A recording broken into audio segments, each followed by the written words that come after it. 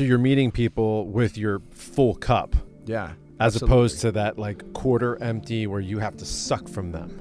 Right? Absolutely. And so that's that vampiric energy, and most people don't know they're operating as vampires. And what is sustainable, right? Yeah. Like we talk about that with the earth, but it all circles back to the inner earth. What is sustainable in me? I'm only going to be a sustainable system if I'm taking care of myself through the food, through the sunlight, through the water, through the sleep, through the movement practices. If I have covered all those bases, then I can start to think outside of myself. Then I can start to work in ways that actually change what's around me. This is the day, this is the time, this is our breath, this is our life. I got my soul brother, Kyle Kingsbury, in the house, fresh from Texas, just arrived in Cali. It's so great to have you on Wake the Fake Up. What's up, man? How are you? I'm fantastic, brother. Face to face. Let's do it. I know. This is so cool. We did a podcast on your podcast, the Kyle Kingsbury podcast, probably about 4 or 5 months ago, maybe a little bit longer than that. And I'm still every day getting people sending me snapshots of it saying, oh my God, this was so good. And one of the main takeaways that I'm noticing everyone taking from that was just kind of our connection on there. You know, it just showed like the mutual respect, the brotherhood. And that was the first time you and I had actually ever really spoken together. And that was all done virtually. So to have you in the flesh, in the material, and to vibe with you just in the past 3-4 hours has been really good. And it's always bringing things back home when you connect with Soul Tribe. So again, thank you for being here. This is Wake the Fake Up. I've had some of my athletes on here. Novak Djokovic was #1. He just won the Australian Open. Hell yeah. He just broke the record all time, leading #1, 311 weeks in a row, #1 ranked. Damn. I had Nyjah Houston on here, #1 skateboarder in the world. I have some really epic people. And to have you on here right now just kind of like balances that whole thing. And if you don't know who Kyle is a berserker from Northern California. He looks like a Goliath, but he's soft as a gentle soul. I mean, it's just amazing the dichotomy of like your presence, your energy. But I'd have to say, beyond the looks, because your looks is soft to me too. You don't look like a scary, crazy guy that can pull someone's arms off. You know, but this is something that you did growing up. This is something that you went into. So tell me a little bit about your background so everyone has kind of an idea. And then from there, we're going to go talk about the good stuff. Yeah, I mean, I started in football at 10. I had fought growing up since I was 6 probably. You know, the Bay Area was not the roughest neighborhoods where I lived, but certainly shit still happened. Yeah. And ran most of the time, but there was quite a few times where I could not run the guy and just turned and went for it. And so that was always in me. Played football from 10, finished at Arizona State, sat the bench at ASU, you know, and really left a sour taste in my mouth. I wanted to continue in some form of sport and just to learn and have camaraderie, you know, with people. And so I started training mixed martial arts. That led quickly to the guy who owned the gym having a small promotion out in Arizona, Rage in the Cage, saying, just, dude, you're big, you're handsome, get in there for me. Yeah. If you don't like it, you never have to do it again. If you like it, you keep going, see how far you can go. Won my first 2 fights in under 30 seconds and was hooked. Oh, wow. And it was like, all right, now we gotta actually learn this. And yeah, because you started with what, brute force, power, athleticism. You know, really, yeah. Coming with the athleticism from what I learned at ASU, and we had, you know, 2 of the best strength coaches in the world. Joe Ken, Big House, only coach to win Strength Coach of the Year in NCAA Division I and the NFL with the Carolina Panthers when they went to the Super Bowl. Just a fantastic guy. I mean, they made me, they gave me so much more than athleticism too. You know, they pushed me past every glass ceiling. Okay. I realized that shit didn't exist. So I carried that with me in fighting. And fighting was so great for me because it came in the wake of really deep depression. You know, like I didn't know what I wanted to be when I grew up. I had a lot of unseated shit that I hadn't really solved. And I ended up attempting suicide in between football and fighting. So fighting was a way for me to kind of pick up the pieces and get very grounded back into my body and learn how to take care of myself, to not be on the roller coaster of, you know, all the bad drugs. And we're going to dive into those. You know, Sure. My rule of thumb is a good drug will leave you more whole than when you started. Right. There's no side effect from it. There's no feeling like shit the next day. But that for me was really like the first true low point in life. Attempted suicide, got clean in a hospital, came out, and really just started to say, like, what do I want to do now with nothing in my way? And that started with training, and then it started with a couple quick wins. And martial arts was the impetus for me to want to not only take care of myself, but learn, like to relearn, to light the fire for my education and all things that mattered to me. Like, how do I think, feel, and operate in the world? And we both know how much the body ties into the mental, emotional aspects and the spiritual aspects of life. And so it gave me that gift back. Wow. Where I could now take care of myself and had a reason to do so, a reason to sleep better, a reason to at least forego alcohol until after the fight. Was this dynamic perspective and approach towards fighting and its overall theme to your overall perspective of life in terms of studying and research and getting into the spiritual aspects, was that there from the jump start, or did that develop as you were fighting? Yeah, it developed as I was fighting. I was 7-0. I took my first loss in King of the Cage and then decided to get serious and move back to the Bay Area where American Kickboxing Academy is. And Cain Velasquez, who had wrestled at ASU, was heavyweight there. And Coach House told me, he's like, dude, quit fucking around. Go back to Cali, go home, train with Cain. He's the best. You're going to be the best. You got to go with Cain. What was your style? What? Muay Thai is what I really gravitated towards initially. Okay. Got a high school wrestling background, and then over time really fell in love with jiu-jitsu, but not really. I didn't get my black belt in jiu-jitsu until after retiring from the UFC. Okay, wow. But I had a boxing coach there who was Native American and had some Mayan ancestry, and Mexican guy named Huitzi Mata, who passed away a couple years ago, and he would take us out to the Native American reservation for traditional sweat lodges, the Temazcals, and then eventually working with psilocybin and then ayahuasca. Wow. And so that just opened up my whole world, and over time there was, the learning of mobility with Kelly Starrett and anything, the Iceman, Wim Hof, all these things that really, they really work. It's like beyond biohacking. It's like just like the nature of the human body and our absolutely. connection. Yeah. Absolutely. And so that those things came in layers, the final piece being the plant medicines. But the thirst to learn and the want to learn had the impetus of like, I'm going to get hit in the head and I could get knocked out and I could get badly hurt if I don't know more than this guy. So thankfully that passion has continued, long after fighting. It's just a whole world has opened up. Absolutely. So you had that exposure around that time of fighting in terms of entheogenic compounds. And were you in this cathartic state during your first plant ceremonies and, your mushroom trips and stuff like that? Like, wait a second, all of this thing, everything that I thought was to be true, who I am, my purpose, why I'm here, all of that, did that kind of unravel? And then all of a sudden pathways opened up and then you just expanded into who you are today? It did in bits and pieces, like layers of the onion get peeled off. Yeah. And I had some really, powerful medicine experiences with psilocybin, but it wasn't until I started working with ayahuasca where I got like really deep into the nature of consciousness, visceral understandings and remembering of reincarnation, like all sorts of shit, like deep questions, stuff that wasn't on my radar was being answered, in a rapid pace. And from there, the experiences with ayahuasca, that really quieted the importance of fighting. And when you're doing that, everyone you're around has to be on board for you. It is selfish in a way, just like all great athletes have to have that, like there's one goal in mind and everyone on the squad's got to be about that goal. I've been around that, I'm being around the head of nutrition of a couple of world #1 athletes. I deal with their team, the entire team. I'm somewhat part of it, but I'm outside, obscure. I'm kind of like a hired gun. And I see that every single person in that organization, it's all geared for that one individual to win.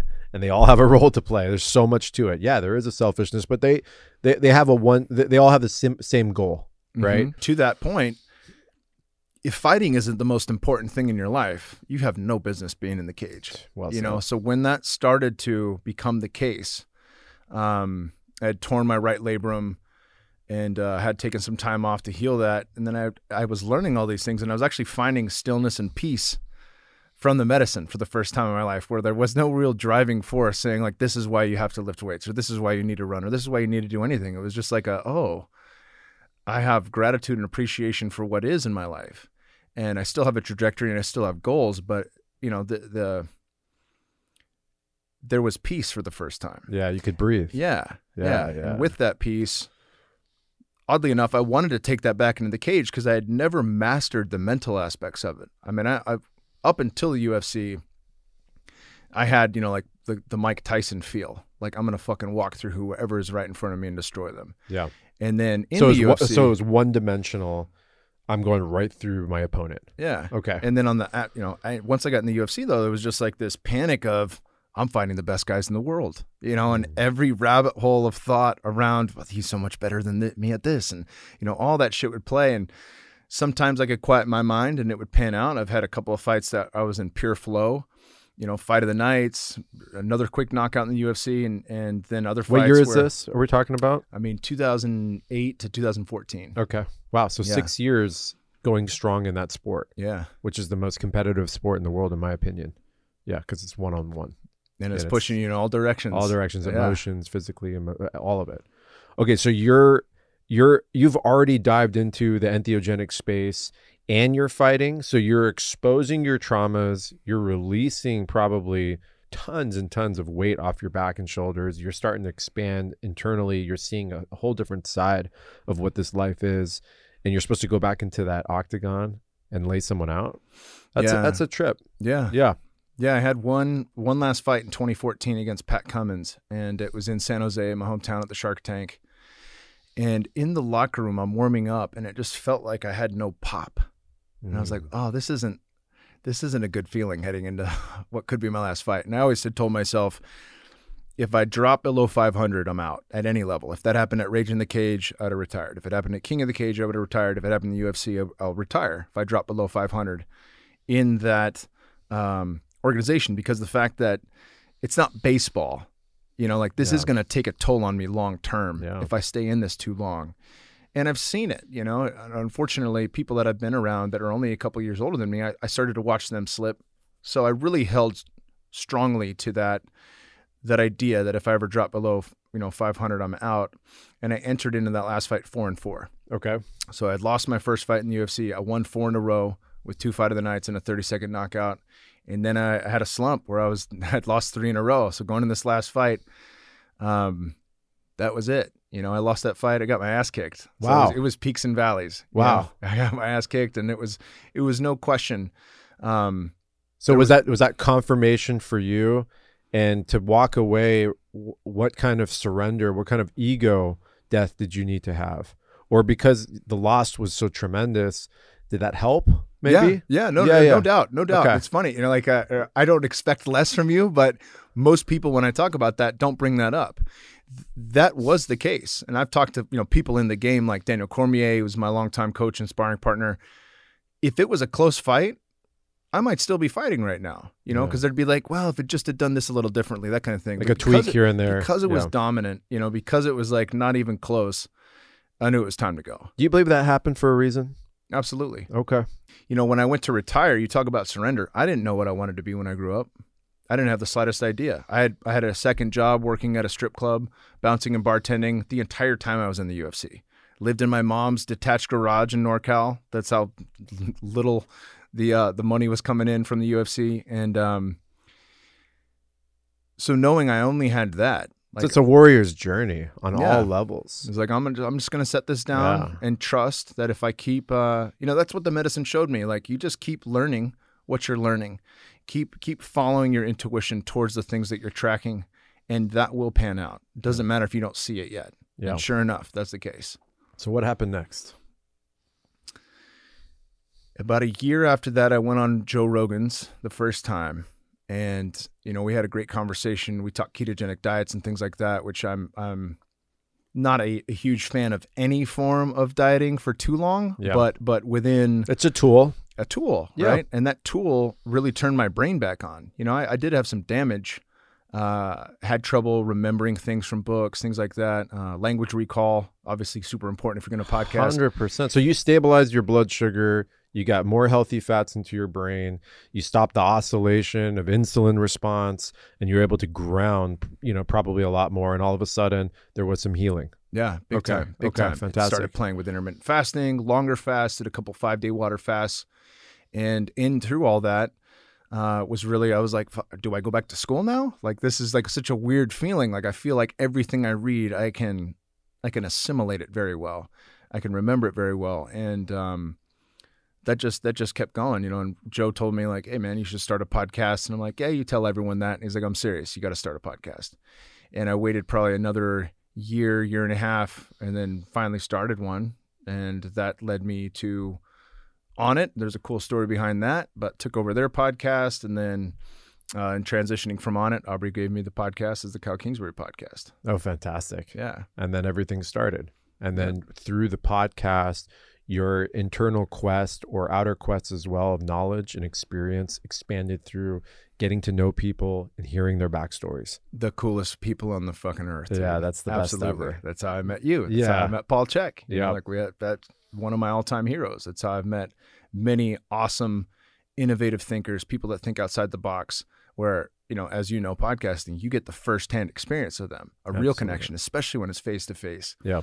I get to glean that. And when you're hosting, as you are right now, you get to ask everything you want to know. Like that was one thing that helped me out in podcasting was I stopped asking questions I think the listeners wanted to know, and I just asked what was on my mind. Absolutely. Like, what do I want to know from this person right now? Yeah. And as it turns out, a lot of listeners want to know that, but I get to learn that first. And from there, we share that with the world.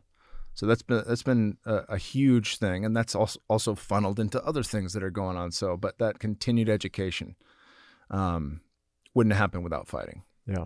So you've built your life in Austin, Texas right now. You were just there for the snowstorm, the snow blizzard, cooling everything off. We talked about it earlier. He was telling me how it was actually a cozy experience and everybody was kind of cuddle puddling and enjoying that time together. Very interesting that happened. So you're at On It, you're opening up your podcast, you're in ceremonies probably every other week, and then you start building a relationship, right? You have a wife that you've had for what, 7 years? Yeah, 9 now. She lived with me in my mom's garage. When you talk about her as a ride or die chick, that is completely apropos. I don't know. And even amongst her friends, they're like, this woman really loves you, right? And wow. I'm like, yeah, I know that. Like she lived in my mom's garage with me for years. We had Bear at Stanford Hospital and picked him up. We got our car and drove him back to my mom's garage. There's your 6-year-old. Where he grew up for a year and a half before we got our own place finally out in Vegas. Wow. So for a year and a half, we were in a studio with a newborn. I mean, that's tough. That's ride or die. Yeah. That's ride or die. She's been there. She's been game on from the jump. And is she involved with everything that you're doing? Do you guys kind of have that kind of flow? Yeah, absolutely. Yep. Absolutely. She's constantly hunting, searching. She's inquisitive in the right way. She thinks we balance each other perfectly, and even on the energetics, she's a projector, I'm a generator, like there's a lot of things that correlate perfectly. And, she's been there with me through the vast majority of ceremonies as well. So we've had the ability to grow together in those experiences, which I think is huge. Yeah. Especially when you talk about this space. So you're talking about integrating those moments, those plant medicines, those entheogenic compounds with your lover, right? Your best friend. What's a better way to integrate and to relay than, doing it off your main mirror, right? Yeah. That's holding your heart and actually knows you, right? And so I think that's a good segue going into, plant medicines, something that I've been wanting to talk about. I'm always interviewed about plant medicines. I've done probably 15 to 20 interviews, people asking me about psychedelics, my experience with them, the pharmacology of them, how do we approach it, when is the right time? There's so many different angles here. And for me, looking at the current landscape today, this is 2021 on the Gregorian calendar, whatever that means. Time is, non-linear. We had that psychedelic renaissance in the 60s, Timothy O'Leary, Ram Dass, all them. That got snuffed out, right? Government jumped in, CIA jumped in, said, nope, we can't have all these hippies, blissed out, reconnecting, discovering that we are one. We need to continue the imperialism to bring on full Babylon, right? And then now, you had the Steve Jobs era. You started like, okay, what's going on with our mind? What's going on with our connection to heart, our source? What are these things? And then, we got past the 80s and the 90s, which was chaos on earth on all levels. I mean, we had the cocaine riots and the alcohol consumptions, which are all raising your ego, right? Crack being seeded through black communities by the CIA. Yeah. Just like dark, deep-seated shit that was basically poison and casting spells on the spirit of humankind. We went through that, and that's probably the most damage that in this epoch that our Mother Earth has endured, right? Because you had every corporation running around like a chicken with its head cut off, just mowing everything down for consumerism. And so now we've gotten to a heightened state where it's like, wait a second, what the fuck's going on? What is this? How did we operate with this? Hence, here comes the indigenous medicine, right? And it's made it out into the urban areas. It's made it out into the circles, the jungles. People have been going down doing ayahuasca ceremonies, peyote, plant medicines, all different kinds. There's a whole variety. And where do you think we are right now in terms of understanding these medicines and using them responsibly? And you can speak to your own accord from your own experience and what you see through your network. For me to just quickly jump in on that is, I these are definitely our teachers. For me, the ultimate reverence is necessary in order to truly incorporate and use and utilize these medicines for something that creates inertia, as opposed to just a high or a thrill or a quick cosmic Christ experience where I am the savior. We need substantial growth with this. That's the only way this is going to last and work. What's your perspective on that? Yeah, I agree 100%. I think we're at a critical point where a conversation now with Paul Chek around the science and the push for that science is that if we take, just the active ingredient, like cocaine is much different than coca leaf, right? From Peru and Bolivia and Colombia. When you take just one alkaloid or one terpene and you use that as the thing to study, you're missing out on the spirit of the entire plant, right? That's an issue. Guidance is an issue, right? And there's a lot of self-guided journey work that's being done. I've done several ceremonies by myself. Terrence McKenna talked about that. Kalindi. I think a lot of great work can be done there when you have the equivalency to unpack that and still have, a container that has elders within that, like whoever those elders are that you can call upon when you're up shit creek without a paddle, which I was fairly recently, right? Like without that, we're lost. And ultimately, it comes back to integration. And so many people throw that word around. It's just like white noise in the background now. Okay, how do I integrate? Integration is taking it from the astral and speaking it into existence through the logos. It's the mirroring word. Exercise, the word. Yeah. And it's writing it down on paper and not the entire experience. I used to write everything as if it was a novel. And then I had my second cup and it was less bitter than the first. And I was able to hold it down. And there's all this shit. Long drawn narration fluff. I was going to tell a story to somebody. And it's like, no, I just need bullet points because I can act on the bullet points. Yeah. And if there's something worthwhile around the bullet point, I'll remember it. But getting that down and then action steps. We talked about that in the car, like chop wood, carry water. One of my favorite stories from Paul Selig is the parable of the big dude. Looks like one of us driving his truck and he's asking God, why am I here? Why am I here? Why am I here? And he comes up to this tree that fell over in the middle of the road and he stops his truck. He gets out, he picks the tree up and moves it to the side of the road, gets back in his truck and drives on. Why am I here? Why am I here? Why am I here? Not realizing that by moving that tree, every car behind him got to flow freely. Yeah. Right? Yeah. It's what is presented to you. Yeah. And it's just that. It doesn't need to be more than that. Yeah. And that too can be the lens at which we look through life, to not be fried by everything we see in the external, right? Because shit's hitting the fan, right? So if I can just work back to paying attention to what's right in front of me and working on that in the best way that I can show up, that also quiets so it's all leading back. Else. It's all leading back to the same place, right? So you're not creating blockages and you're letting it all kind of just flow, right? Mm-hmm. So you're part of that river as opposed to stagnating it. Yeah. That's what I get from that when I feel into that. Yeah, you're being in the flow of, and you're part of it. What is presented to you. Yeah, taking it as it comes, and there doesn't need to be a giant riddle to solve. There's a piece for everyone on the planet to do their work right now, and part of that piece too, getting back to where we're at this pivot point, is who will step into the role of elder. Who are the people that have been doing the work, that have come across? What Kalindi said was brilliant when he was talking about high-dose mushroom experiences was all of these medicines are perfect for healing, and some of them are great teachers. All of them can be used for healing. MDMA can be used for healing. Ketamine can be used for healing. Not even plants, synthetics. Once you've come to a place where you've done quite a bit of healing, then it can become about exploration. Then it can become about really diving into what we want to create right now as co-creators, and using those tools differently, Right. Right. But we don't get to that point without the proper container for the healing to take place, for the integration to take place. And I think there is. And that's having reverence for the medicine, absolutely, right? brother. Right. Yeah, absolutely. Yeah. There is a need for that. And the reason I say that is because, as you know, there's a lot of blue belts and purple belts serving medicine stateside and all over. Yeah. And I've had brilliant experiences with blue belts and purple belts.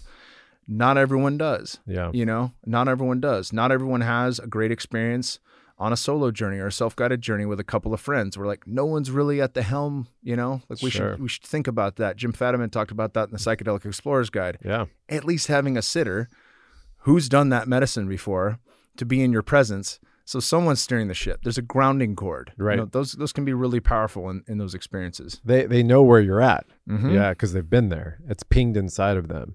There's something to that where you can oscillate a home base with another frequency or another brother or another sister who's watching, who's experiencing, and who's holding that container. That's really important for a lot of people. I'm probably asked maybe 10, 15 times a day, Shervin, what do I do? Should I go do ayahuasca? They're doing a ceremony here up in Topanga. Should I do this? Should I do that? It's hard for me to answer this, especially with people I don't know. It's a lot of responsibility because I'll be attached to their karma, right? Mm-hmm. And these are forms of karma. Any of these interwoven connections that lead up to anything is a form of karma. Some of them have a higher bandwidth or more of an energy drive, especially when it's revolved around medicines and stuff like this. So if you're listening to this, I think, the best thing you do is start doing some research. Take your time, have the discipline, learn. And if you're trying to escape something, if you're trying to escape fear, pain, frustration, anything like that, probably medicine, these plant medicines is not the route you want to go immediately. I would always say take time and start doing some introspective work. Maybe start breaking some patterns. Maybe some of the people in your world are not serving you. Maybe you're not serving the people in your world. Maybe you need to drink cleaner water. Maybe you need to detox a little bit. Maybe you need to get on the beach, things like this. Then once you start creating momentum and those things start happening, you start feeling better and you're gaining more perspective on self, then maybe we can start going into those layers. And it's around that time that your due diligence and research will give you the tools to make a decision based on discernment and not based on fear and stress and linear time. I've been in this space since I was a little kid, so to speak, but I've really stepped into it in the last 10, 12 years. And I've been involved with some major experiences. And for me, the most important aspect is to make sure the person involved that you're holding space for is aware of their choices, right? Is that they've taken ownership of that. Because there is this thing where we want to give it off to someone else, because then that way we can just lean on them. And it's not in our responsibility anymore. And I think that's a big problem of our world today, is that we've given our power away, and I think you see it all too often. I mean, because you're holding such light and such composure that those polarities will start to stick out, especially during this pandemic or whatever this whole thing is. And so let me shift it up a little bit. So we were talking a little bit about relationships and, different ways of approaching relationships and how, what is expected of us as a man, what's expected of as a woman, what the general relationship system looks like. Do you think we're caught up in some type of Maya when it comes to modern day relationships and the whole diamond ring, white picket fence and all that kind of stuff? Do you think that puts too much stress, and to have the state have to sponsor the relationship and give you credits by being in a relationship? There's something backwards here, don't you think? Yeah, there's a lot that's backwards, and there's a lot that, I mean, man, for those that don't know who I am, my wife and I had started an open relationship a few years back after 7 years of being together, 7 years of living together. Wow. And there were many reasons for that. Novelty seeking, one of them. But really, what does that mean to you, novelty? Because most people will not understand what that means. Seeking something new, okay. right? Like Mark Bell jokingly said, like, nobody would want to eat pizza every day for the rest of their life, even if pizza is your favorite food. Yeah. Yet we automatically take our favorite food and we have that for the rest of our life sexually. I've heard Checkster say that. Yeah, Checkster. Exactly. Yeah. And there's a lot of truth to that. That said, when you read something like, is that a human condition thing? I'm sorry to keep interrupting, but I want to Yeah. get into detail on what you're saying. Do you think that's a human condition?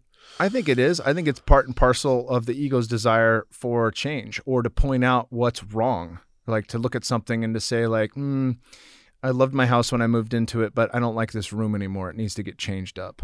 Yep. Or, this art doesn't quite fit anymore, or that chair needs to get moved over here. Like we're just looking to switch it up, our environment, everything about that. Whether that means you do, open your relationship or not is a whole different animal, right? And that's something we were talking about with building that bridge. And I want to dive into that, but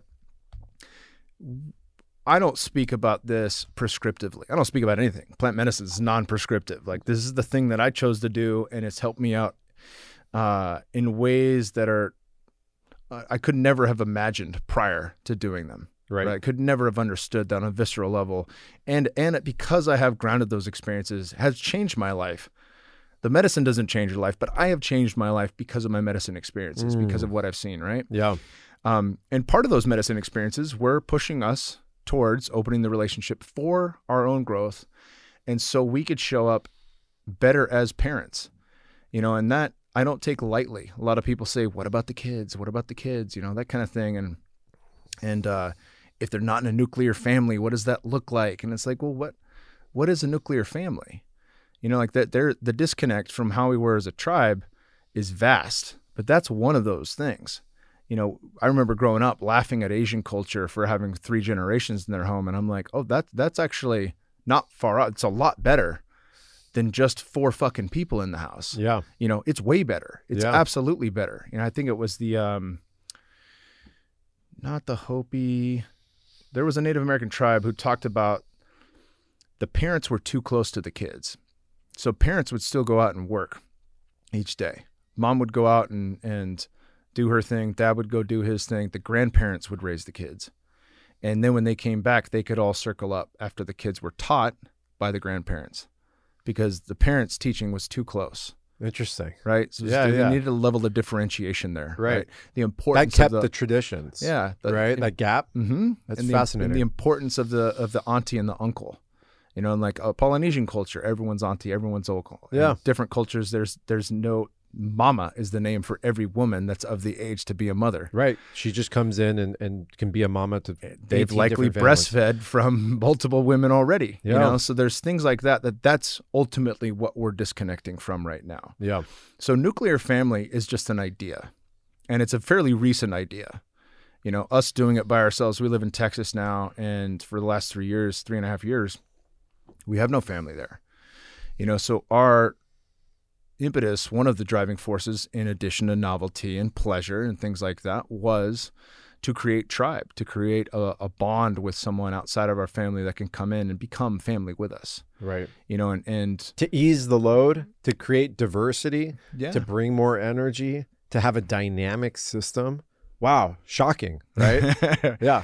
Yeah. And that came with every pitfall imaginable. I'm sure. Every hard bump in the road, every lesson, and all of those bittersweet lessons were just that. They were extremely hard challenges that ultimately helped us see each other better, more clearly, and connect to each other in ways that we had not before. Yeah. It helped me reimagine and see all the beauty and wonder that is Natasha, like the person that I married, the person that I absolutely love and adore, to new heights.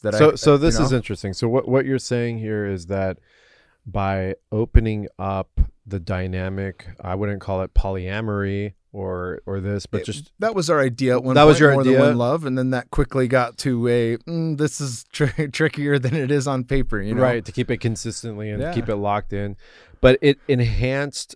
Did it refreshen you and Tosh on every level, even physically? You know, like having someone else's body allowed me to realize how amazing my wife's body is. And the fact that on a skill, you think of like a technical level in MMA. Yeah. Like there's a skill set you have, and you can get into flow with your training partners who you train with all the time. You can get into flow and have these beautiful experiences. Well, you have flow states with your person. Yeah. That's guaranteed. And then you try something new with somebody after you haven't for 7 years and you're like, wow, that was awesome. That was brand new. That was so good. And it didn't have any flow at all. Right. And there was no real connection there. In contrast, even if there is a connection there and it's a friend or somebody you've known for a while, it's not the same. Yeah. So it really highlighted her and our connection. But what if it's better? Well, that's the question that I had. So here, the question you're asking, because I'm sure that's the question. 10 tries, you might knock one out of the park. The question you're asking is the question I would ask: is he better? Is he bigger? Does he last longer? And then he's funny. He dances better than me. He does it was like we talked about at your house. On paper, guys have more of an issue with the physical. Is he bigger? Does he have a bigger dick? That kind of shit. Yeah. And on paper, women have more of an issue with the emotional. Do you love her? That kind of thing. Yeah, I felt all of that, man. All of that Wow. for 2 years. Really, really had to work on that. And through many medicine journeys, a lot of times asking the same fucking questions and not getting the answer. At the core of that was a lack of my belief in myself. We're going to do this painting seminar with Paul Chek this weekend, a mandala workshop. And the question he's proposed for the painting we're going to do to meditate on is, who am I? And when I think back to that, what I've gleaned and learned from the trials and tribulations of open relationship, it's just that. If I understand who I am, made in God's image, fully, and recognize that viscerally, then what am I worried about? Right. Right? That's the no attachment zone, right? Yeah. How could I be jealous? Yeah. And I would want to celebrate any differences if he's bigger, if he's better at any aspect of the game, because if she's going off and having shitty sex, what was the point in that to begin with? Yeah. If you truly love her. Yeah. If her experiences, right? If her experiences pale in comparison, then why are we doing it in the first place? Yeah. Wow. Are you hearing that, everybody? Time to look in the mirror. You got me thinking about things, and I think that's the beauty of having these conversations is, it's not, I'm in it with you right now, and I'm reflecting. When we talked about this at my house earlier today, I had a lot of, emotions coming up, and I was thinking about certain things, certain of my primordial, traditionary Persian way of thinking. Whether I was born and raised here as an American or not, I still feel a lot of my ancient, old, dominating man, I got to be the king and this and that. And at the same time, I also, I'm attracted to other women, and I have attractions and stuff like that. But it's interesting because we're talking about this on the way over here, is that, and I can just speak on my own personal perspective, and you agreed with me. Not everyone can agree with this, but for me, it's more about the play and almost the hunt than it is about the actual experience and the fill, right?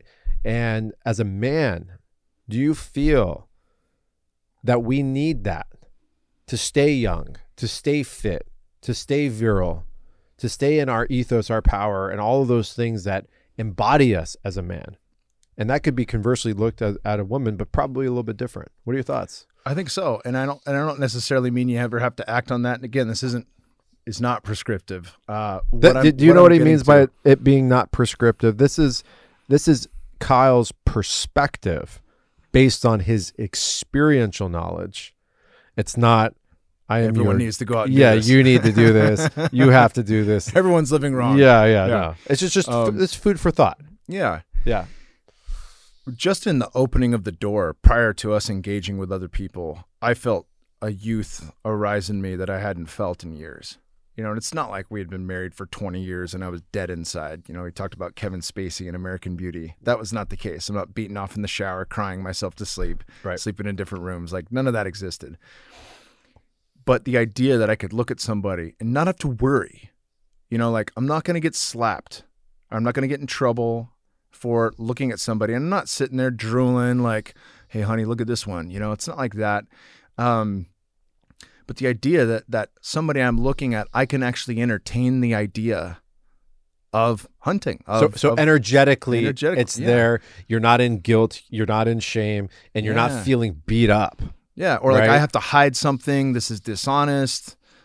Which creates its own spiral of problems. Yeah, man, 100%. And so that hunt, though, there's a certain thing that came alive, and I realized, like, all this, the men's work, all this kind of stuff, and the women's work too, women who run with wolves, there's an inner wild man and an inner wild woman in all of us. Absolutely. Right. And I had this conversation with Dr. Will Tagle where I was really talking about, what I had learned from this experience and how hard it's been and how I no longer wish to have another girlfriend. It's just I don't have the bandwidth for it, and there's a whole piece from Jamie Wheel that I can circle back to if you remember the name Jamie Wheel. But what Will said is we each have the inner wild man and the inner wild woman. Not all of us realize that because man has been domesticated, right? And Don Miguel Ruiz talked about this, Mastery of Love, 4 Agreements. David Detta too. Yeah. Yep. And so Superior Man. With that piece, if I can rekindle the fire of that inner wild person, I still have to bridge the gap, right? The archetype of the bridge that takes my uninhibited desire and want and that fire that sees all things and recognizes the beauty in all things and sees God in all things and connect that to the modern man. So I'm not a docile, automaton walking to my fucking death job at a desk each day. Right. Right. How does that help me live differently in everything? Yeah. Right. So that bridge is a piece. It's a big piece. It's not to say that one side of, both ends of the spectrum, likely we're not going to be able to live either one of those. But are we, tiptoeing towards that death by desk job and, starting to grow apart from our partners and not getting creative in the bedroom and no longer investing in each other? To where, you got the YouPorn on at night and you're sleeping in a different room. And is that what lies ahead? Or do you shift the other way where you say, we're going to open it up and, all bets are off once we're open, and there's this mentality around, hey, we agreed to this, that kind of thing. And I see that happening in open relationship, and that's not right either. Yeah. I will bring up Jamie Will's point. Jamie's got a new book coming out. He was the co-author of Stealing Fire. Fantastic psychonaut, absolutely brilliant. I had him on the podcast recently. He's talking about his upcoming book, which is all on sex magic and tantra. And this guy's a genius. I'll hook you up with him. Please. He's phenomenal. Yeah. And one of my favorite things, and he's got the low hanging fruit, the middle entry point, and then the all in. Yeah. He's got those for every part of the practices. Just brilliant. We go over that all in the podcast. And one of the things he said, though, is in talking to all these different communities, from people at Burning Man to the communities they have in Costa Rica, and even with Dr. Will Tagle talked about with working with Dominer in northern Italy. They have 1,000+ people in community living biodynamically, farming, doing their own artwork, their own education, everything. They're self-sufficient 100%. The number one problem they all face is the relationship dynamics, because of the fact that there are open rules. Not everyone participates. Some couples are monogamous, some couples are polyamorous, some people just swing. But that seems what is the problem? Are we having a clashing? Are we having meltdowns of relationships? Are we having internal struggles? What's happening? I think we're missing some key ingredients to make that work. Okay. Right. And one of those things we talked, Chris Ryan talked about this in Sex at Dawn, is when that was done in the container of a tribal setting, with Dunbar's number capping it at 150, they grew up with the same understanding of God, the same understanding of nature. They lived in harmony with nature. They had a group of elders that had likely been through all the things that the younger people were going through, with the exploration of other people. Sure. And whether that was... They passed those tools on? Yeah, and they held each other through that. And they had rites of passage, and they had all of the things that allowed people to operate within that with far less trauma. Right. Now, and so they were grown into that as children because they experienced and saw that. Yeah. Yeah. But more than the sexual practice, they were grown into a foundation that they could stand upon together, right? Within that community. Yeah. And even when a community like that is formed now, and we're talking about forming community like this in Texas, right, brother? Yeah. With that, we're going to take our own belief in God. We're going to take the way we were raised by our parents. We're going to take the broken home that we came from. We're going to take all these different things, and we're going to amalgamate that. And if you're not all in on growth, if you're not all in on finding common ground, there will always be rifts. Yeah. And that's a pretty common thing. And also honesty, above anything, be impeccable with your words. So if one person is really just there for the novelty and the physical pleasure of it, so much so that they'll say whatever, fill in the blank for any woman that's listening to this right now. Yeah. yeah, you've been lied to before from dudes Yeah. who want a piece, and they'll say whatever they need to. Yeah. Like, yeah, I'm looking for a relationship. I'm looking for this. I want it to be long term. Yeah.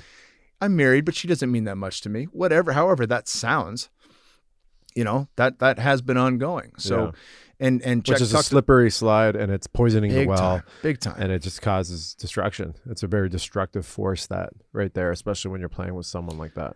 Chuck talked about this as well as a huge warning to me, which was hilarious because he was damn near yelling it to me as a cautionary sign. This was when exactly? A couple years ago. So so when you were staging into this? Yeah. Okay. And he said, you're not just up against your own personal beliefs. You're up against the collective consciousness. It's the morphic resonance, the Rupert Sheldrake of humanity right now, that's carrying thousands of years of male dominance, thousands of years of holding women at not equal standards. Yeah. Right? And Czech's probably been getting bit by that, right? He's already lived it as well as an elder, as a 59-year-old who's walked it. Yeah. He's walked the fire. Yeah. So his warning was not at a left field. It was because he lived it. Yeah. I love this subject. I really think this is almost the core of, being human, right? Because we have to procreate, right? In order for this race to keep going, humanity to keep going. And at the core of that is relationships and how we organize our minds and our ego to be embodied in those relationships and feel heard and to feel loved, but also to go upon our desires. I always wonder where these desires come from. Is it what we were taught as kids? Is it pornography? Is it, just searching for gratification? How much of the population is, under some type of mind control because, they're under so much stress and pain and trauma that the only thing that they can do is find gratification through sex? Or video games, or anything, cannabis, any of it, shopping, all of it, TV. Shopping, eating, food, all of it. And so we have gaps in our system, which is our thyroid and our ability to produce hormones and our ability to cope. And then we're into, slipping into sympathetic nervous system. Then we have a whole, litany of chemicals that are released. We're doing that every single day. It's the same thing, right? We're running in that. So maybe at the core of this is our health. No doubt. Right? Yeah, we were talking about that, solutions going forward. Yeah. One of my favorite Czech quotes is, sooner or later, your health will become your number one concern. Yeah, no matter what. No matter what. I don't care if you're worth $100 billion. On your deathbed. Yeah. Or right now, and that's up to you. Yeah. But from that's the operational piece. One of the gifts of fighting and actually taking care of myself was in a rapid shift from where I was. Football was awesome, but it didn't have the same requirements as fighting, right? Like even on an endurance level, a very practical, like physicality level, fighting took everything from me, and I had to be perfect. Yeah, I had to, not perfect in the fight because you can be exposed. You can be exposed so much more, right? I had to be perfect in my sleep. I had to be perfect in going to bed on time. I had to be perfect in what I put in my body food wise, because any little bit of inflammation food wise was going to fuck up me, my body, my knee, whatever nagging injury that's going to stick around. Yeah, yeah. So that allowed me to understand that discipline in that sense is going to go miles for me, right? And that was a visceral shift from where I had been partying all the time, not worrying about playing. I wasn't going to see game time. Yeah. Like I remember we played in the Sun Bowl championship. We were in El Paso. A bunch of us went down to Juarez. It was cool then. And I grabbed a ton of Xanax and Vicodin and came back. You just went crazy. Yeah, and I was chewing them up, the night before the game. I wasn't going to play in the game. Big deal. Fighting was different, right? So fighting's a lot different. Now I had to take care of myself. That was a huge jump for me because it happened so quickly. Thank God. Thank God. Yeah. And with that, I had a coach put How to Eat, Move, and Be Healthy in my hands. Yeah. And I had a lot of doorways open that led me further to that, but all things circle back to this. Yeah. And, the body is our temple, and it affects so much more than aesthetics. Yeah. It is how we think. It is how we feel. It is how we operate. It is how we dream into this operating system we're in. Absolutely. It's the foundation. Right? Yeah. Yeah. Whether, this is all an illusion. Krishna said this is an illusion. Poof, there's nothing there. But I can see you and I can feel my body. And we are having some type of human experience, and we are in animated bodies. And these bodies came with a root of, basically a rule of instruction. And it's basically, fundamentals. So are you approaching your lifestyle, the way you eat, through the fundamentals? Is there anything that you're doing right now that's working for you? What is your perspective on health in terms of how you treat your body? Yeah, it's changed for me over time, like and even just it's like I'm not that old. I'm 39, but I got a lot of mileage on the vehicle, from fighting in football, and certainly kids have done that. I wasn't bald until we had Bear. Lack of sleep, my hair, I washed it and it started coming out in my hands when we were losing the sleep. And having our little girl, she's 8 months now. It hasn't been as tough because we have our son and we've been through it already, but we didn't have a 6-year-old when we had our firstborn. So there's a different challenge in there. That said, everything circles back to how I take care of myself. And so with a lack of sleep, I have to balance that. I can't just go hard to the paint like I used to. I'm not back squatting tons of weight or any of the things I used to do. Training has changed, but it's like checks principles. You got Dr. Diet, Dr. Movement, Dr. Quiet, meditation and sleep, Dr. Happiness. Yeah. Is your dream big enough? Yeah. Right. With those principles, as long as I'm covering each of those bases somewhat, I'm going to be good. And training for me has changed, because I think I was looking at our bamboo on a bit of medicine, and it was reminding me of Bruce Lee's Be Like Water. And I was just seeing the strength in the bamboo. The wind picks up and this thing will blow like 90 degrees flat. Wow. It'll lay down on the ground and then spring back up. So it bends, but it doesn't break. It bends, but doesn't break. Yeah. Ultimate strength, ultimate flexibility to match that. Yeah. And I've increased, prior to the Wolf's Arrival, we did a lot of yoga. My wife had done yoga teacher training, and it's a practice we don't get to all the time, but a couple days a week, yoga. Even right now before this podcast, let me get a few sun salutations in. It's not a full yoga practice, but that opens me up. That changes the neurochemistry. That allows me to feel and think and operate differently. And with that, that's my base foundation. Yeah. Well, if you're listening right now, where you're at health-wise. That's, there's a lot of people that are in denial about how they feel. And if you have a pain in the side, I was talking about it earlier, I got this sciatica, right? It's shooting pain. It's coming down from my back sacral. It's going down my hamstring. And I was just like, I was pretty upset about it. I was like, I've never experienced anything like this before. What does this mean? What's happening here? And I had a talk here with our boy Aaron yesterday. And Aaron Alexander. Did he float you? No. Oh, buddy, we got to get that. What's floating me what? Acro yoga. Oh, okay. Put me up in there. Yeah. Love Aaron. Great masseuse, but when he floats you, like nothing will get your psoas to open up faster. Oh, wow. He's the best. He putting his feet on my quads, I'm assuming. And you're right into your psoas and your hip bones, digging his toes in and the top of the ribs right underneath it. Like he can just move you and open you up in different ways like that while you're going. And that's necessary. He's got the sauce for sure. And so I felt the pain, and now I'm looking at that pain and I'm just like, okay, thank you, body. Think you're communicating with me. Something's going on. And as opposed to being resistant to it and feeling bad about it and creating more contraction, it's like, okay, this is an opportunity for me to speak more to my body, feel it more, and open it up and keep moving, as opposed to like, let me snuff it out. I talk about it all the time. We're in a, symptomology world. And that's not just with pharmaceutical drugs. I mean, obviously that's running the lead, but just emotionally, right? We don't want to feel pain. We want to block it out.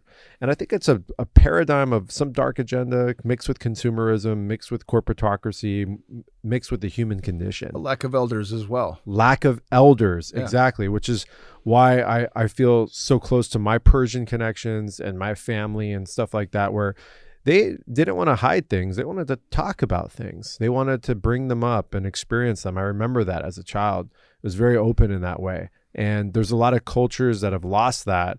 And, I don't know, is this a culture here in America? I mean, I don't know what this culture is, but it's removing us from our essence and from where we come from. And you always use the quote, we've forgotten what we've forgotten.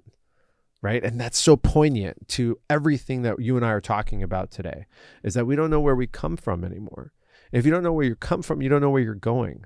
And if you don't know where you're going, you're all over the place. You're unconscious. You're making unconscious decisions, and you're not given a base to start rooting your body in and start really exposing things that are going to make your life better. And isn't that what we're here to do? Have a good fucking time, enjoy each other, break bread, and learn and pass that on. what else is the purpose here? Yeah, that's it, brother. Learn, teach, teach, learn. Talk Right? about that in the raw contact. You know? Yeah. I think it comes to a point where, you know, and chicken or the egg, right? You use the physical body or use, you know, ayahuasca taught me to do meditation and yoga. Yeah. And it repeated that lesson without any new downloads until I actually started the practice. Oh, amazing. You know, I was like, no, you don't get to, there's no graduation here until you actually start implementing it. You just knew, she just showed you, and then it was locked in from that point on? Three ceremonies in a row that were a month apart. And I kept asking the same question. I'd done it a couple times here and there. Didn't really know what I was doing. Tried binaural beats, those kind of things. And then the third one was like, oh, I need to take a break. I haven't implemented this. Right. Very stern. Yeah. You know, Yeah, and from that was able to start those practices, and it wasn't like I was being graded on it. You know, it's not like ayahuasca's hanging out in the astral judging me, saying like, well, he got 3 days in this week. That's not good enough. No. Or his That's practice not sucked. she works. Yeah. Not at all. Right. So I could suck at yoga. And if I did that, that was enough. Okay. I could suck at meditation, but if I showed up and got quiet, that was enough. Yeah. And thankfully those, you know, with anything, if I actually care, I'll want to learn more.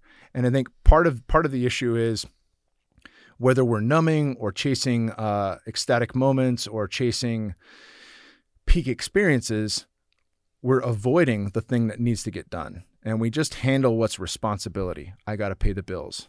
I got to change the diaper. I got to be here at this meeting. I got to do these things. But we leave ourselves out of it. And we have to fundamentally understand that I cannot serve another if I don't serve myself first.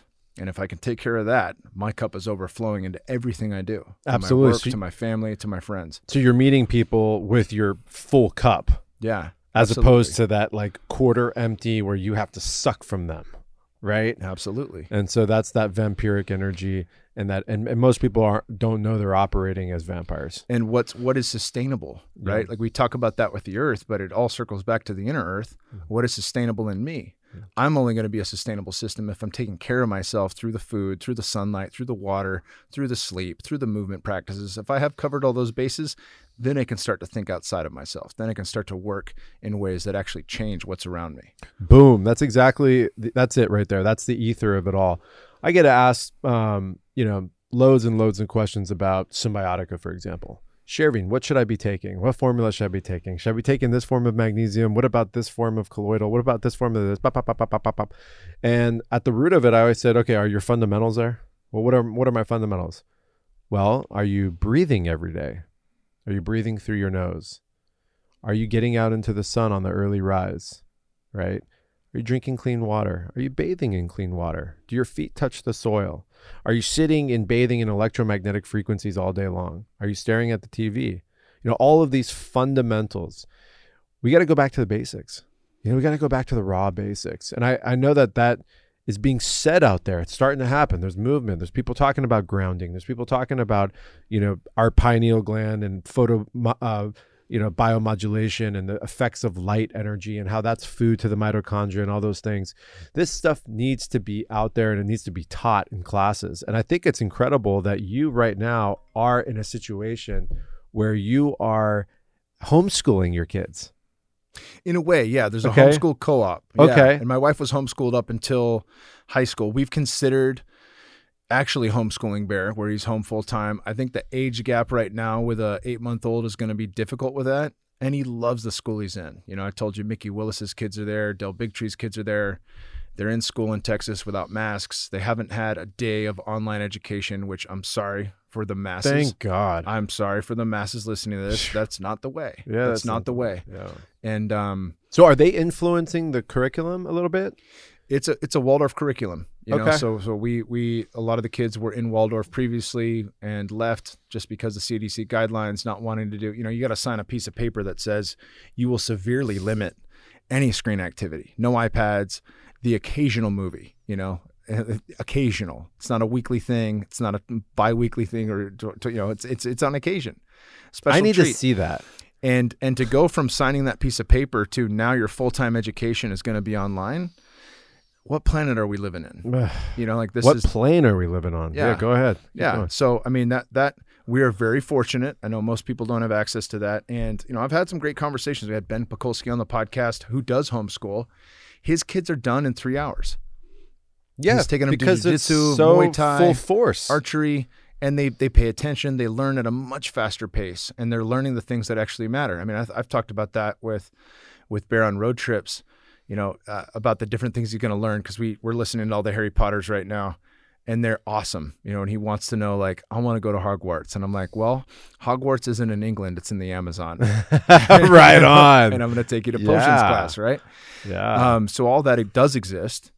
It just exists a little differently than in the story. Yeah. And, history and things like that, like Dan Carlin's hardcore history, like listening to that on a road trip as opposed to, what the winners tell us about what happened. I remember when I was 19, they had a Columbus Day was changed to Indigenous Peoples Day. And I got a real world lesson at the community college I was at 19 from Indigenous peoples about who Christopher Columbus was. And I'm like, what? Complete happened? reset. Yeah, Complete reset. what? Yep. What? This dude celebrated? Like it was crazy. Yeah. And, and that can be taken far, right? Farther than we need to. Like Sure. this whole shit with Dr. Seuss. Like, Yep. you get into cancel culture that never has a fucking end to it.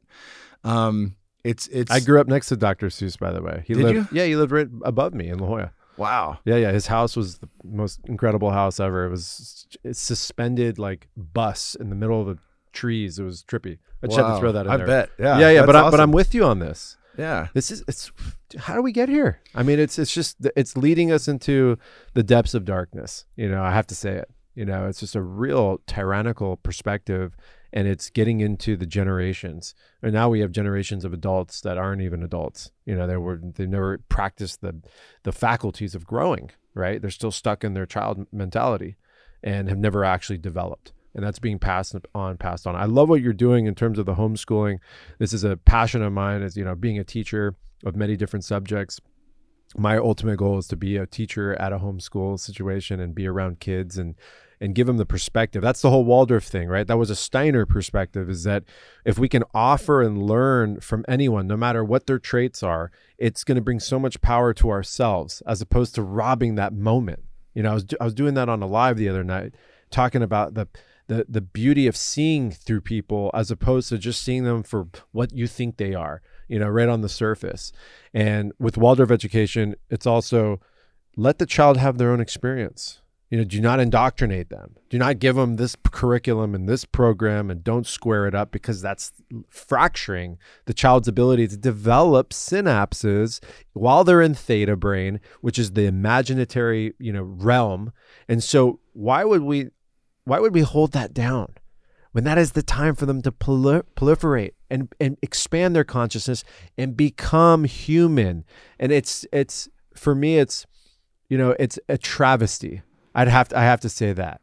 I don't want to like lock myself in the burden, but it's a travesty to feel into what's happening with children today in terms of education. It really is. Absolutely. I think when I think of the world problems, one of the greatest books that I read last year was The Madness of Crowds by Douglas Murray. Wow. Fantastic.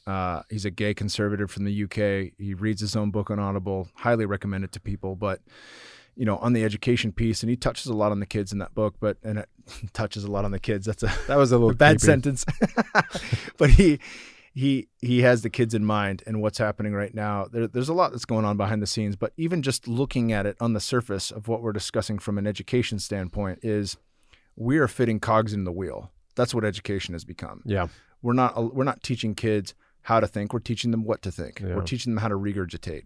Right. And if we look out on all these things, people go through my podcast, they're going to hear a lot of the unveiling of the shit that's happening right now from Mickey Willis, Del Bigtree, a lot of these people, JP Sears. The conversation we had driving here was we've really taken a deep dive into what is broken. Yeah. We have health, we have education, finance, relationships. What else? Your purpose, right. The earth itself. Yep. Right. Our relationship to everything. Yeah. So where we are with those things that we see that are broken, that need revamping.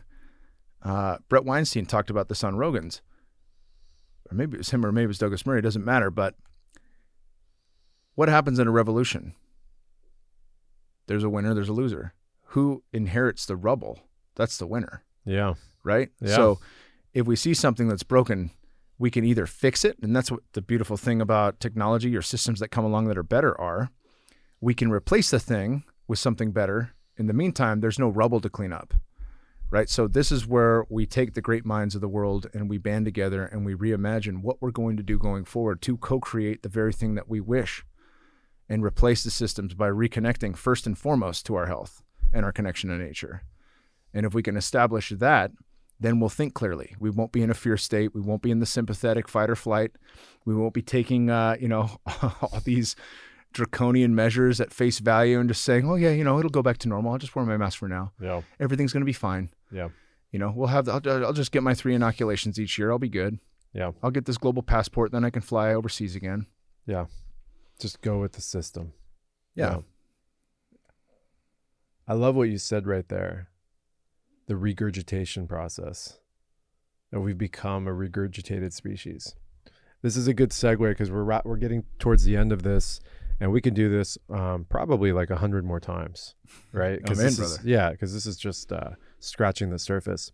I think a good way to exit out of this is to talk a little bit about 5-MeO, 5-methoxy hydroxydimethyltryptamine, which comes from the Bufo alvarius toad, which is hibernating in the Sonoran Desert from southern Arizona down into Mexico. That hibernates 11 months out of the year, 49 weeks, comes out during the monsoons, plays around, lays its eggs, and it secretes a venom. And that's in there is a form of DMT, dimethyltryptamine, with other compounds as well, bufetane and a few other compounds that we still don't even know what they are. And someone figured out that if you freebase this, it takes you into God mode, right? Full dissolving. So I've been working with this medicine for a while now. It's been part of my unraveling and my remembering.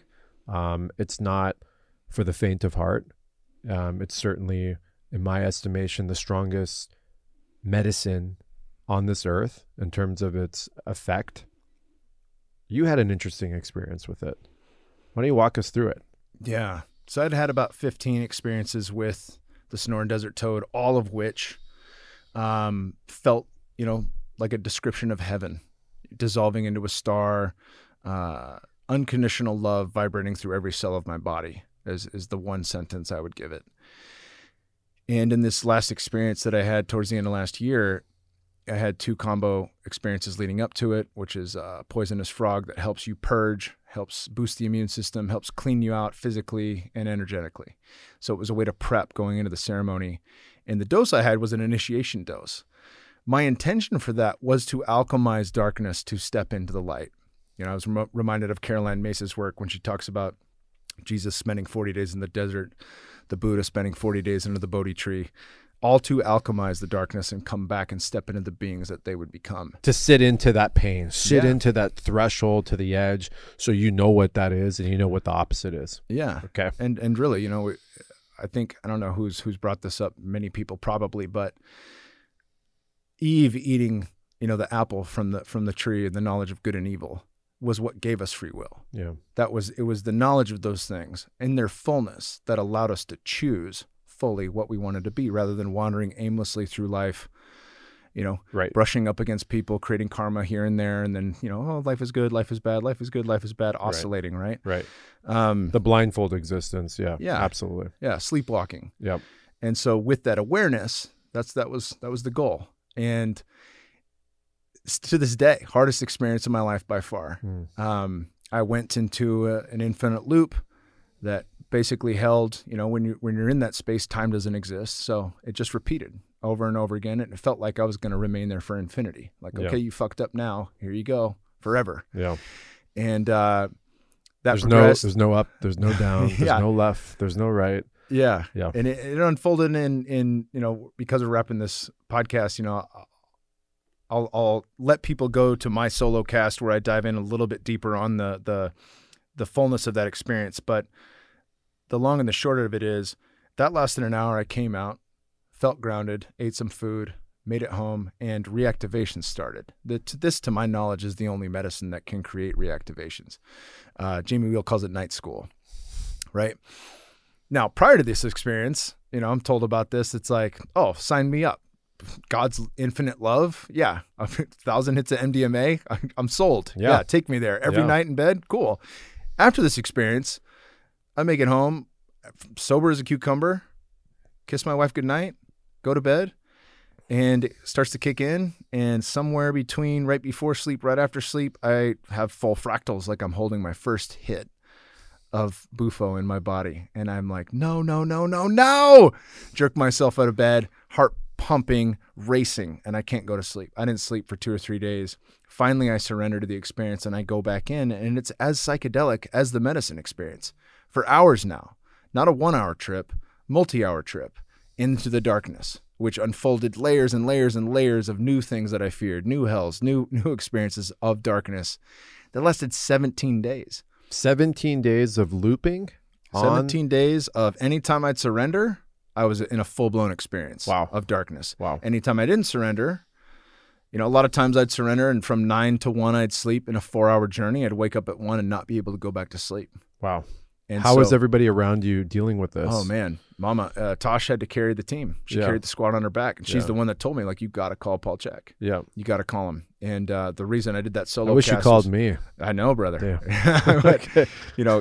He really did break it down. He said, you got to close the ceremony. And so we did a closing ceremony. Lot of sage, hot bath, 12 drops of frankincense, and I spoke everything that I had learned into existence. I grounded it through speaking it. This is what I've learned. This is what I plan to do with that knowledge. And I humbly So you put asked, it to use. So you put it to use. So there's an action behind it. So it's not some proverbial like cycle that's just circling over your head. Which it was. Yeah, and it was starting to blend the dream to the waking dream. Yeah. Right. So these thoughts would ruminate and.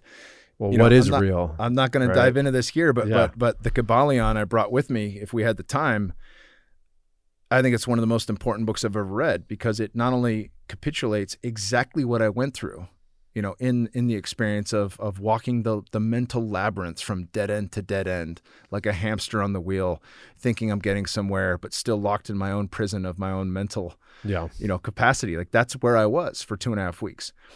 And coming out of that, thankfully, Paul had me finish with humbly asking God to bridge the gap to the high self or the soul, to then bridge the gap to the small self in a way Kyle Kingsbury would understand it. In my dreams, with that prayer, that night was Christmas Eve. I slept. I had the most psychedelic dreams ever, no fear, and I understood them viscerally. I understood what the message was. And, the final dream that I had, I saw my wife, but not as my wife. I saw her as the Divine Mother. And I looked at her and I recognized her and I asked her, what do I do? And she said, I created the Divine Father. That is the Matrix. And you are the Son. And I said, so what do I do? And she said, be a man. And I said, I don't know what that means. She said, play the game. Play the game that I created for you. And that may not resonate with people, but if I'm stuck in a mental loop of why am I here? Why am I here? Why am I here? Trying to sort out what God is, what the infinite, what the all is, what existence means. That's the labyrinth. Yeah, that's the labyrinth. Right. And as it turns out, I don't need to play in that space. And if I keep my mental pattern stuck there, that will remain. That's the mind of an insane person. Yeah. And it renders me useless here in the 3D. So the way out of that is going back to grounding. It's paying attention to what's right in front of me. And this book really did alchemize that. And it's really about alchemy, so it allowed me to come out of that fullness. And one of the beautiful things is that when you lose your mind and you regain it, like any of life's challenges are fucking comical right now. Like it turned the volume down of what I thought was an issue. Yeah. Any of it, the powers that be, the all of it. Toad right? has an interesting perspective to put things in perspective. Yeah. Right? Things that we put on, like, this is the most important thing. This is everything we have, it's like, who gives a shit? Let's dissolve that. Yeah, totally. And it's totally. Yeah. And 15 experiences prior dissolved in the most gentle, graceful, and beautiful way in the light. And this one, because I had called it in, a totally different experience. Well, thank God. What medicine.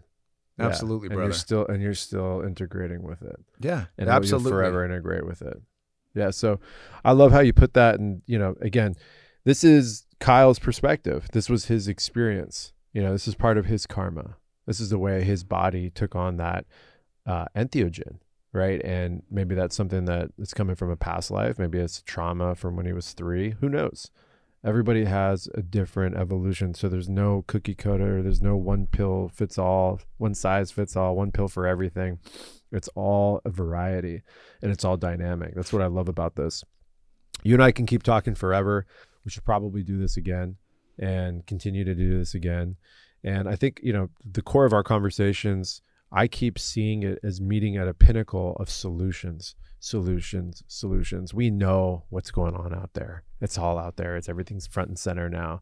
I remember 20 years ago when I was a kid, all of these things I was learning about with David Icke and my cousin Wolf and all that stuff. We knew about the banking system. We knew about this. We knew about that, all the cover-ups and this and stuff. But all this stuff's out now. And it's like, okay, well, what do we do about it? We're in a position to do something about it. I really look forward to joining forces with you intrinsically and creating those roadmaps for a lot of people. So if you're listening to this, stay tuned on what Kyle's doing. Stay tuned on what I'm doing. We're going to be working together, developing so many connection points, and we're all in. He's all in. He's, this is literally a fighter for us on all levels. And I'm excited and honored. Honored, brother. Yeah. Absolutely. Any last things? Am I as pretty in person?